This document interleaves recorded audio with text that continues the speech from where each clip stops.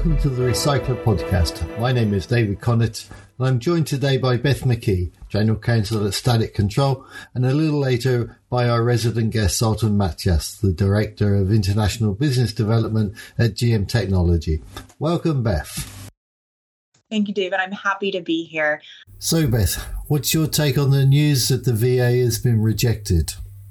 I'm very pleased with the news that, Static Control had, argued that the EU VA as drafted was not going to be fair, reasonable, non-discriminatory for everyone to make an impact. We do feel that it would have been great if the OEMs and the remanufacturers represented everybody and not just the small select few. We are looking forward to what may come and hope that the regulations that are brought forth actually meet the objectives of the circular economy. Our CEO said in his LinkedIn post, I think, in a comment to somebody else, he said, it would have been great if everybody could come together and do something that would have benefited the end users, the consumers, but the players couldn't get it done. As I kind of commented on too, they couldn't get it done in a fair, reasonable, non-discriminatory way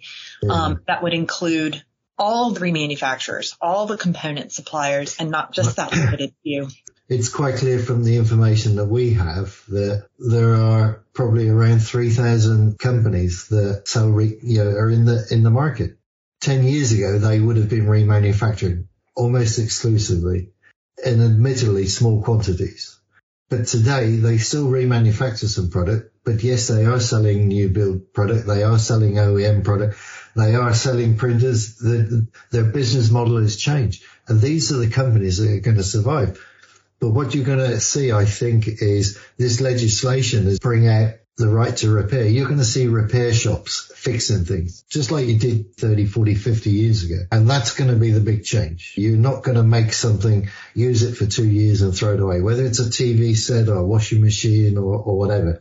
These things are going to be repaired. And how that helps the environment is that because you repair more, you will make less. And hopefully also, you look at it, I don't know about you, but I remember having this vacuum cleaner that my mom had growing up, and it was one of the canister models, right?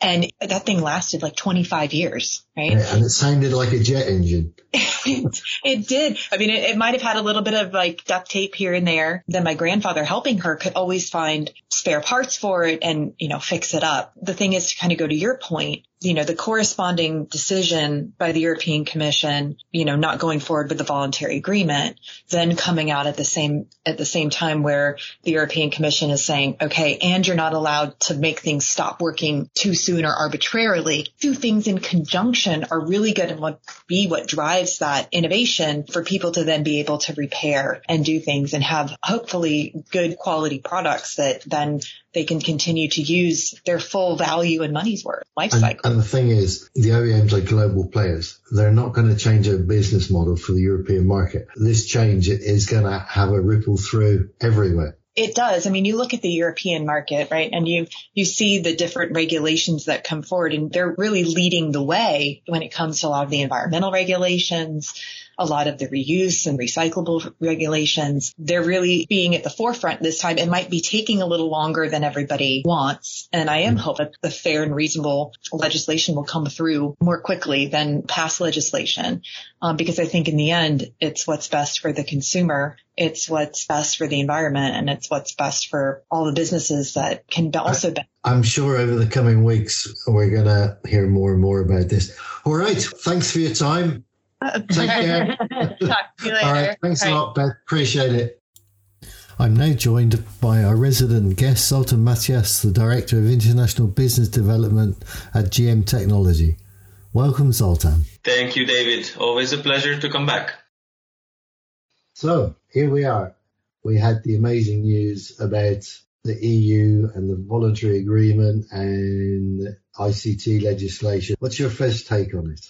This news has been due since long months or years. Yeah.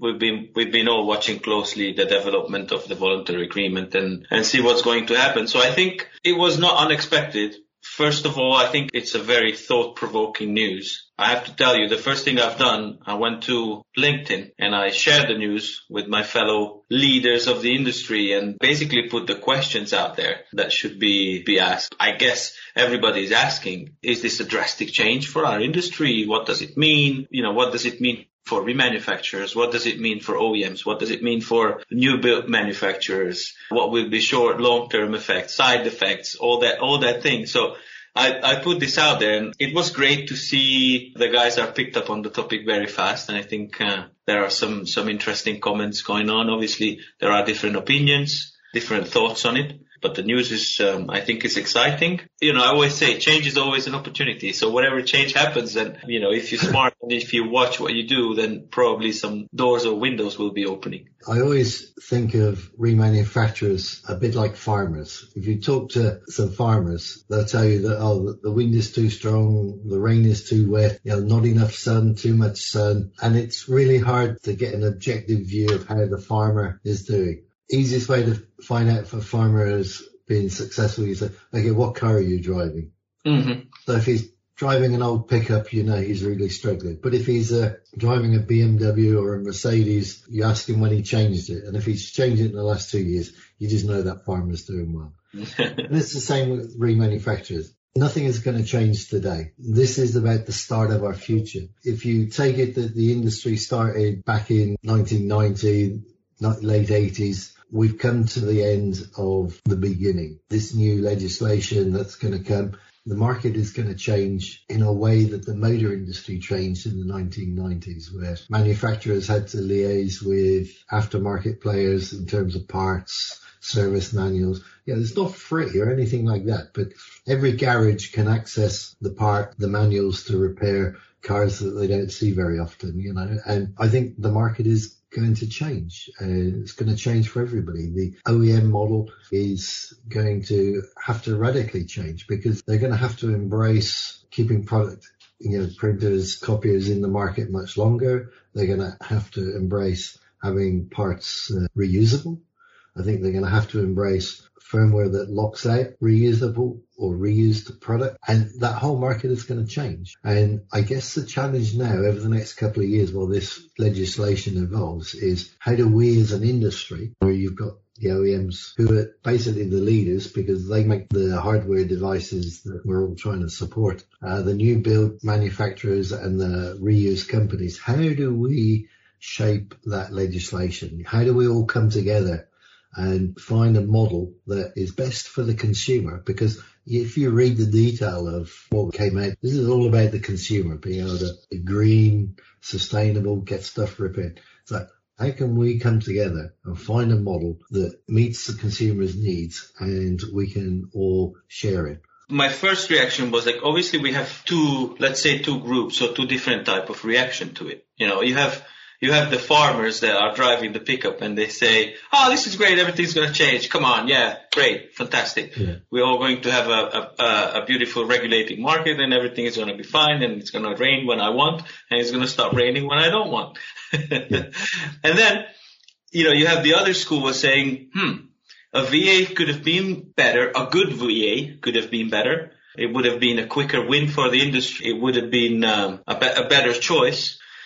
But I guess that was just not the option, so they had to go with the second best. What I see there is like you say, the general direction of this whole movement of VA or regulation is to make the market greener, to make the planet the winner and the consumers the winner. Yeah, but I don't think the EU is picking on the printer industry. This is about the winds of change across everything. Whatever you physically make and put on the market, and it's going to affect everything from building materials, fast fashion, everything. So, and that's really the big change. That's really big. I think for the OEMs, it's probably the biggest change because they're really going to have to think their business models. That may well actually bring about some change in the OEM landscape because the cost of changing may well outweigh the benefits of being in the market, especially for some of the smaller OEMs. Sure. I think companies that are making new build are probably going to have to rethink their strategy to be in the market. I think that for the reuse sector, again, they are going to have to be have to probably start to rethink about how do I liaise and remanufacture new build product, which historically has been the door is closed on that topic. Yeah, even the supply channel. Typically, products are developed to remanufacture OEM consumables. Now they're going to have to start embracing the toner for the XYZ printer, the OPC, the chip, etc. Even just thinking about chips. Do we actually need chips? Do we need to change a chip every time you remanufacture something?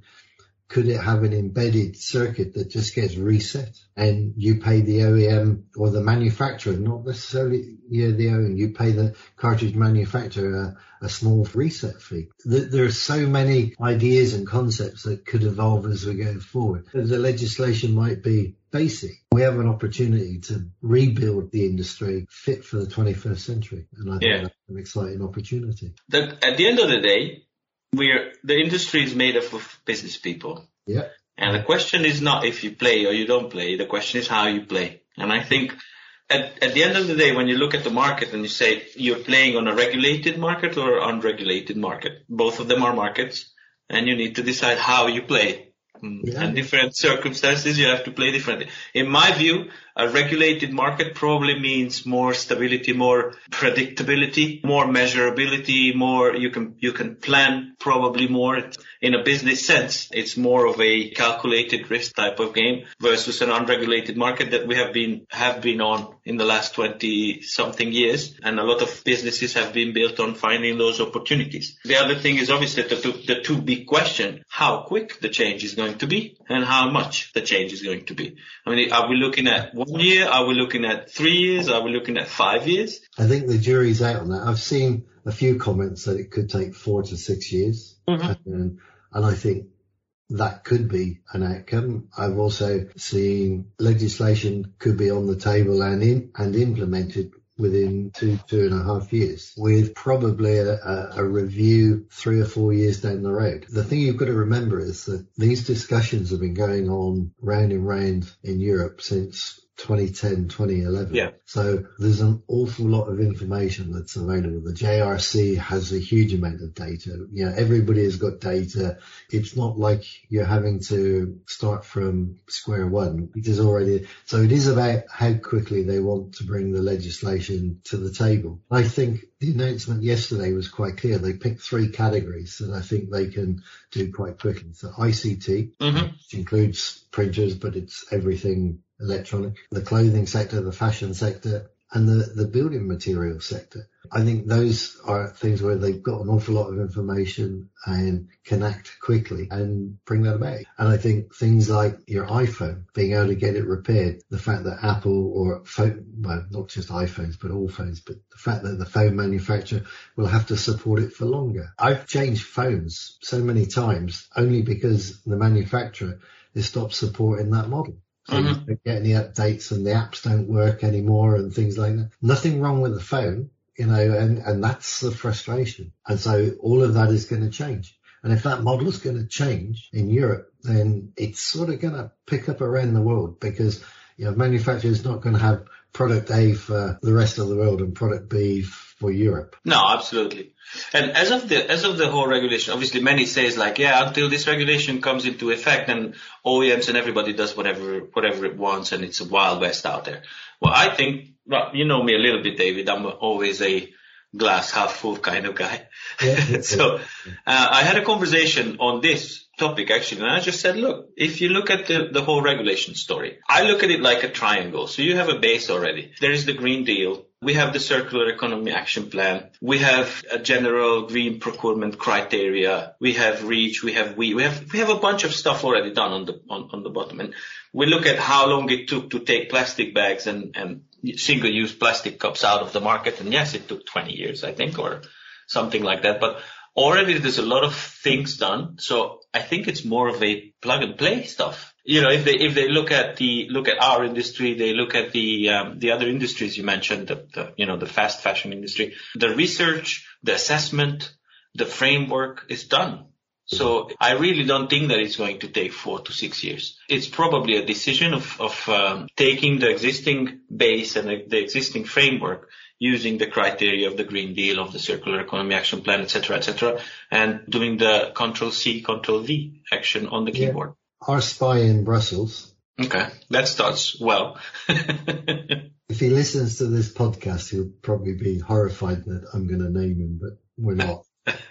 His view, and he understands all this, his view is that draft legislation could be available as early as next summer, but possibly towards the end of next year. At the end of the day, it has to go through the council and then the parliament, etc.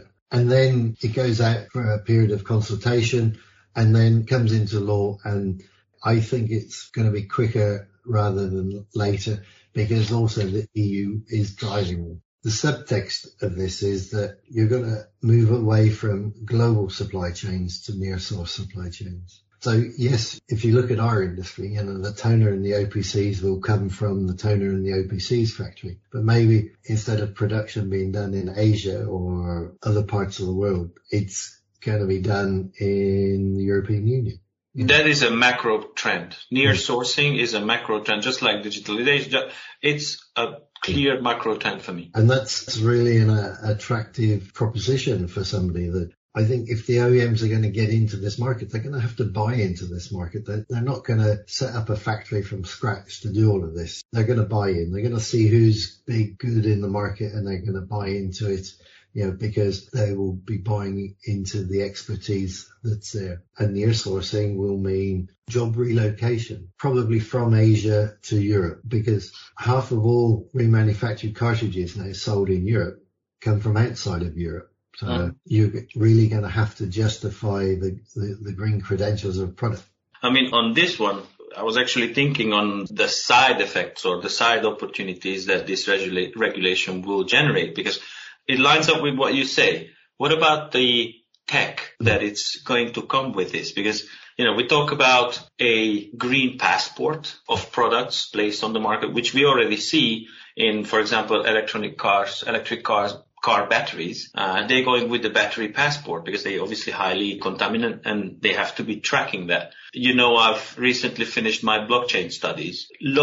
I've seen lots of proof of provenance projects being put on blockchain. So that's another opportunity for our industry of what tech this will bring with it and how you're going to prove it, how you're going to track this.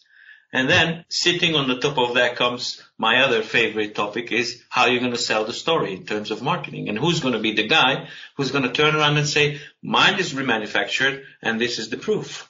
And this is how I'm going to deliver this message to the guy that is sourcing it in the government through official tenders, or the end users who's watching his Facebook feed or whatever other channels that he's on. Exactly. And what tag this will bring in terms of, selling the story. And it's interesting, really, because if you look at the evolution of the ATIRA certified label, I mean, that in itself is a beginning of the process. It says if this has got it on, this label is on it, it stands for certain things. Yeah. And that can evolve and become a definitive product across the whole market. I think there are lots of opportunities. I think talking about ATIRA, I think, this legislation now is probably an opportunity for ATIRA to take a lead in what might be happening in terms of the consultation process and input, but not just on behalf of remanufacturers. I think there's an opportunity to engage with OEMs and with new build manufacturers so that we can help shape the new market. Yeah, I mean, there are so many topics. We could do a bunch of episodes. I mean, we could go OEM reman collaborations. What will generate on that front? You see, ATIRA's role changing because of that regulation market. There are so many things. And then, then there's the other elephant in the room is like what the regulation is going to be. What it's going to be, a percentage, how much, how that regulation will be bans on certain things. That's all up in the air still. Yeah, the devil is in the detail. Theoretically, 90% of cartridges could be reused at this moment in time. But in new devices coming on the market, that reuse is probably going to be to 100%. The key to reuse is in the design phase of a new product. Yeah. That's where really life cycle analysis, designed for reuse rather than designed to prevent reuse. That's really the future. Coming back to it here, I think with the upcoming conference, I think there's an opportunity to take some time out, invite the OEMs, invite representatives from, manufacturers of new builds. And we're not going to solve the problems in one meeting, but let's explore what the issues might be. Because even if we don't have the answers, if we understand the issues, we're starting to take a step forward. I mean, the first step is always to talk about it. Yeah. first talk. Always better to talk. No, and that fits, pretty much nicely in the next possible topic of what about pricing? How this will affect pricing? I think that it's early days. Strategically, if you have to build a product that's going to be on the market for, say, 10 to 20 years, and bearing in mind now that Miele, the German household goods, dishwashers, washing machine, they now design stuff to be on the market for 20 years. If you're going into a shop, it is not the cheapest washing machine or dishwasher. But over the life of 20 years, it probably is the cheapest. And I think if you're building copiers or printers and you've got to support it for 10 to 20 years, the price of that product will increase. As the value. I mean, what we've seen in our industry, it's basic mathematics. If you drive the prices down, you drive the value out of the industry. Yeah. If that regulation, if all that's what's going on is giving value back to remanufactured products, it makes the product more valuable, then pricing will follow. If you fast forward 20 years, I would envisage that less hardware devices are being sold. The ones that are being sold will have very much a higher value and will last a lot longer. And it may well even be that the printer then is something unrecognizable. The printer could be, I don't know, part of your household entertainment system. It could be part of your office communications device. Who knows? Yeah. Because at the end of the day, to print is a simple function. I don't see that the paperless office is going to be here in 20 years' time, because we still need paper for contracts, for all sorts of things. So I think what's going out of the print market at the moment is duplication. The days when you print 12 copies of the agenda for a meeting, you now just email it to everybody and you've got it on your tablet or your laptop or whatever. You can quote me. I think print volume is like energy. It never disappears. It transforms. Yes. It changes. I quite agree. So I think less devices, higher priced, delivering higher value, and they will be in the market a lot longer. Comes a whole new market of OEMs that are going to be doing reuse. You're going to have independent sector doing reuse, and there will have to be collaboration, because the barriers that get put up, like we're not going to sell you the spare parts or we're going to use firmware to block you out, those will disappear. Because if you look at the horizontal things that are coming with the legislation, those sort of market blocking tactics are going to go. And that will deliver, I think, a whole new ecosystem of reuse in the market. Turning back a little bit to the origins, I mean, some of the guys who are listening to this probably smiling that we might be looking at a new CX cartridge. we might be looking at a new high value device that is, money's going back to hardware and longer life cycles, higher page yields. We might be looking at an SX or an HP 4000. If you look at the evolution of the printer, the early ones were out in the market 5 to 10 years. Mm-hmm. And it's basically the model swapping, changing, evolution was more done to keep the aftermarket at bay, because every new printer that comes out, the aftermarket is a year, 18 months behind. Yeah, I remember at one point around 2011, 12, we were looking at printer life cycles of HP printers down to 6 to 9 months. Yeah. I mean, I remember the CX. I've been around long enough. And there was a point I was collecting CX cartridges. In fact, people were giving them away because they'd stopped remanufacturing them and all the rest of it. And that big OPC, pure aluminium, I was like, take those out, get them melted down and making money out of it.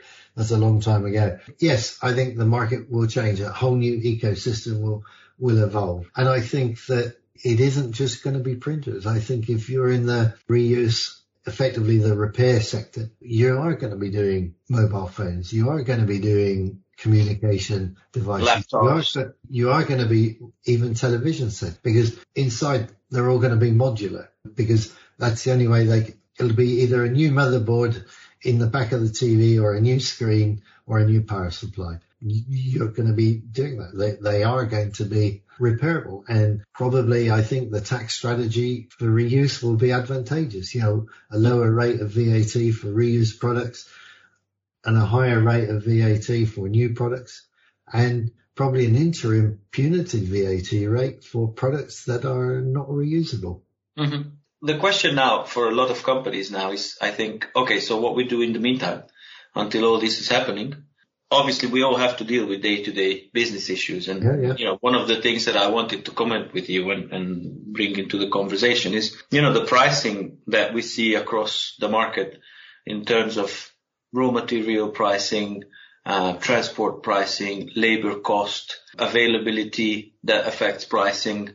So I think there's a lot of movement going on recently on pricing, be it hardware or consumable. I see that it's probably another opportunity that is more immediate for some of the companies to look at their product, look at their pricing benchmark locally on their own market, and take advantage of the situation and recalculate those costs and recalculate those pricing and look at the organization and run it more on margin than turnover, and stop trying to compete with Amazon pricing and other competitors that are not relevant on your market. I see a lot of differences between regions, and I see an immediate opportunity of looking at pricing, because the market is out there and it seems the market is ready to accept a higher pricing, because that's just what's happening across everything. At this moment in time, and it's no fun for anybody, but everything is more expensive, from the fuel in your car to the energy you consume at home to the food you buy in the supermarket. Everything is more expensive. I mean, depending on where you are in Europe, inflation is somewhere between 5.5 and 8.5, maybe 9%. And nobody is sort of forecasting that that's going to change anytime soon. The energy situation is, further compounded because of the war between Russia and Ukraine, and there will now be a drive away from fossil fuel based energy to, renewable energy. And all of those things have to be factored in. Everybody in the market has to look at their business model, their products, and basically rethink what they're doing. I think that's also making the entire industry, that the players are getting more niche and more specialized on things that they are best at doing. That's good in all senses. And just the thought out there that supply chain issues, availability issues make pricing irrelevant in many cases. If you haven't got it, then you have to pay the price if you want it. Yeah. The supply chain issues are affecting the OEMs hugely. I've heard everything from 3 days of stock to 26, 28, 30 week delays on new product, millions of euros on back order, delivered. And that's the OEM. If you start to track the OEM numbers on a quarterly by quarterly basis, you almost know when the boat has arrived with their stock, because the sales are up. And when the boat hasn't come, sales are down. And again, this is where near sourcing really kicks in, because if you're in the aftermarket and you've got the product, you can sell it. And it's not about the price, it is about the availability. Yeah, exactly. It's not the question of how much it is if you've got it. Talking about pricing specifically, I can't see and supply chain, I can't see the supply chain getting better anytime soon. I think those supply chain issues are going to manifest themselves well into next year. Yeah, I'm sitting in Spain, so, throwing an example out there, shipping a full truck across Europe cost around 2,000, 2,100 euros in the last 3, 4, 5 years. Last week I sent out one and it cost 5,800 euros. we've got a container in the UK that we would like to get brought to Germany, but the cost of doing that is greater than the value of that's in the container. Not a good moment to move that container right now. So we'll just leave it where it is for the time being. Yeah, but I can't see that changing anytime soon. So in terms of in Europe, near sourcing, that creates an opportunity in the market.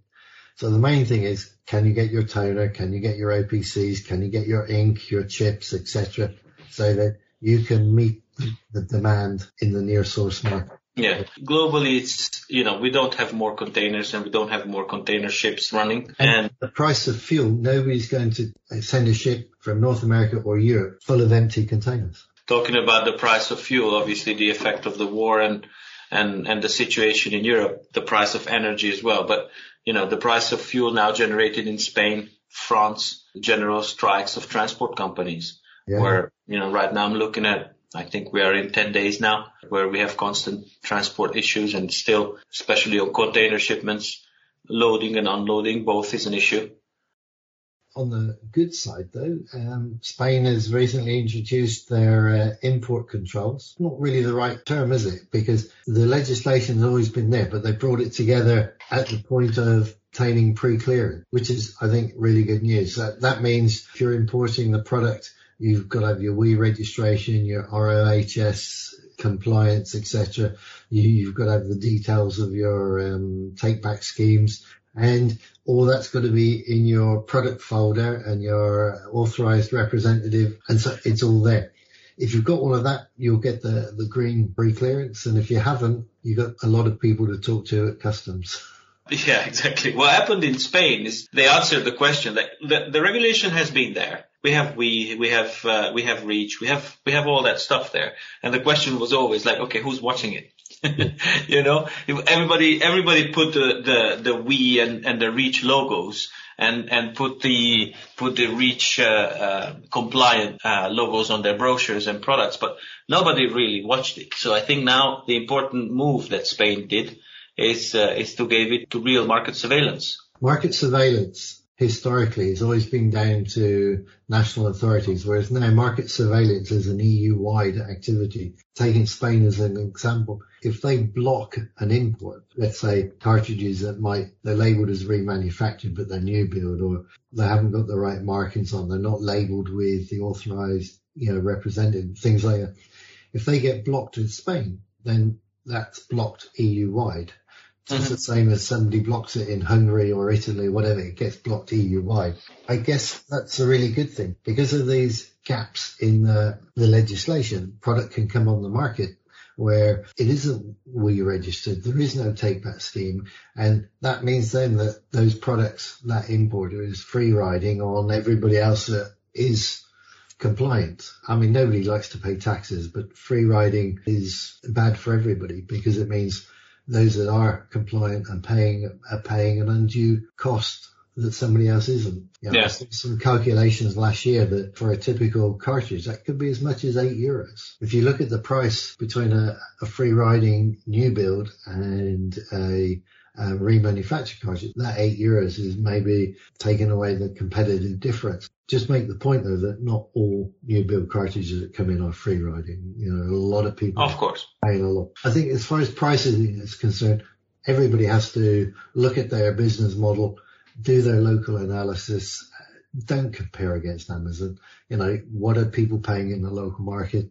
And that may mean putting your prices up. And pretty much everybody's reluctant because although when we all get together again in May in Prague, we'll all say, oh yes, we compete against the OEM, but actually most people are just competing against their competitor down the road. But I think pricing has to go up and that will vary from country to country, city to city, but the pricing will increase and become more rewarding because if we are going to go to this new world order, imaging, you have to make the profits to make the investment to do it.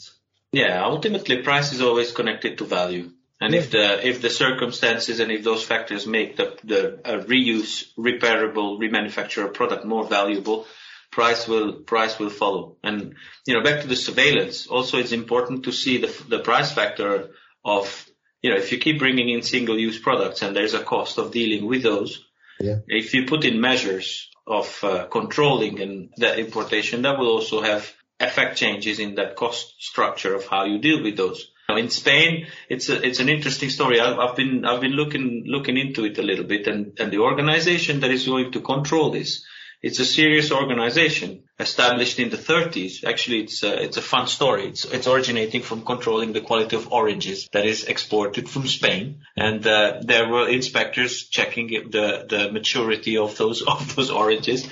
And obviously then it went on to other sectors such as toys, such as other products where consequences of inadequate products are important. I'm expecting there will be serious vigilance on that. That will also change the cost structure of all those single-use plastics that we have to deal with it. I think that's absolutely what is going to happen. I was going to ask you, as you have spies everywhere, David, you just mentioned your spy in Brussels, and probably he knows the guy who has been escorted out of the Canon building in Japan that we discussed the last podcast. So what are your OEM spies are saying? What do you think the OEMs are doing nowadays in terms of reuse, repairability, in terms of consolidation, how the OEMs are? Okay. 2 or 3 of the big OEMs are really looking at how they can engage in reuse, what the strategy will be, how they're going to do it. Are they going to go it alone and set up their own collection programs, reuse centers, etc., or are they going to go out into the market and collaborate with existing players? And obviously there are competition issues around that, because you can't have, say, GM technology servicing several OEMs unless you really, have the controls in place. Some OEMs, Lexmark is one, that are really looking at the value proposition of their product. Mm-hmm. So you're already seeing that, their hardware reuse, they're looking at devices being in the market for at least 10 years. They're already making those steps. And then you've got some other OEMs who don't have a clue what's going on. And probably 2 of the biggest, I saw recently that Canon said they want to be number 1 in the market. Well, the only way you're going to be number 1 in the market is to take market share from somebody. And ultimately that will mean taking market share from your biggest customer, Hewlett-Packard. So I'm not sure how they can do that and meet the sustainability goals and everything else. For some of them, the journey has already started. For the others, this morning's boardroom meeting will probably be quite enlightening. Somebody now has to, write a report for the senior leaders and say, okay, this is what's going to happen and this is how we're going to do it. And the challenge is, are the OEMs going to embrace this with a view to making it work? Or are they going to fight like hell to delay it, to keep their model? And I think this is really where organizations like Atira can now start holding OEMs to account. From this moment on, every sharp practice, every bad practice will really signpost that OEM as a bad actor in the market.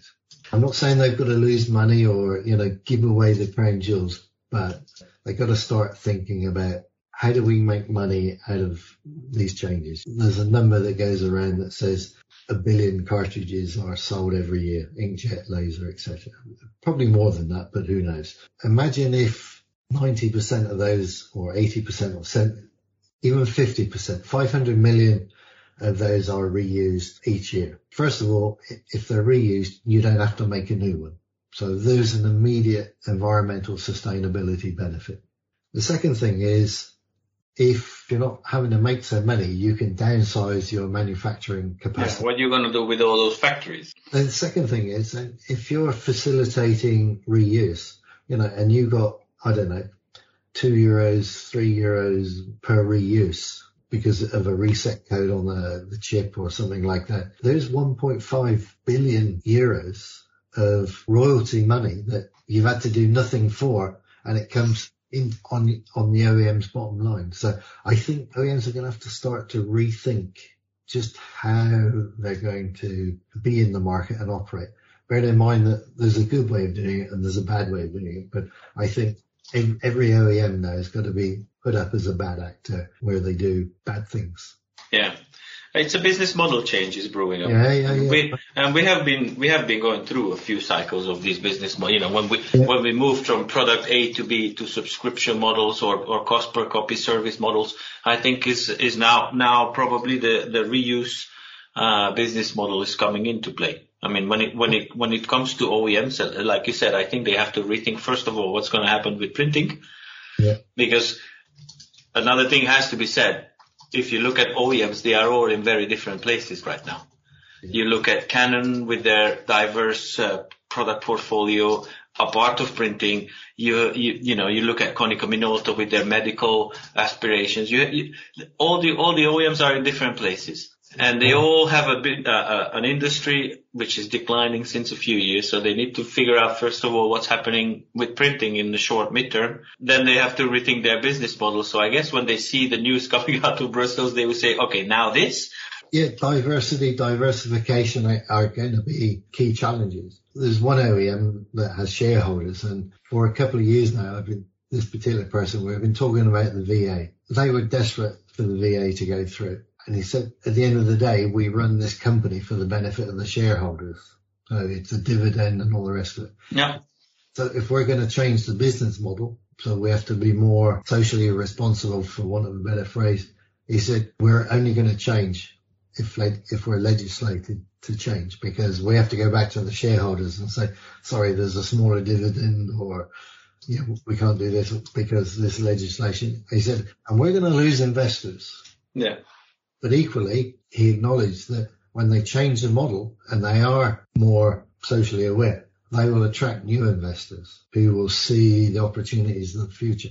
Because reuse is like a train. You hear it coming, and it's only in the last minute it hits you when you're still on the railway line. For a lot of OEMs, they can hear the train coming, but soon it's going to hit them face on unless they get off the track. I expect consolidation, I expect increased prices, I expect a better market, but probably fewer players. Probably, consolidation will has to continue.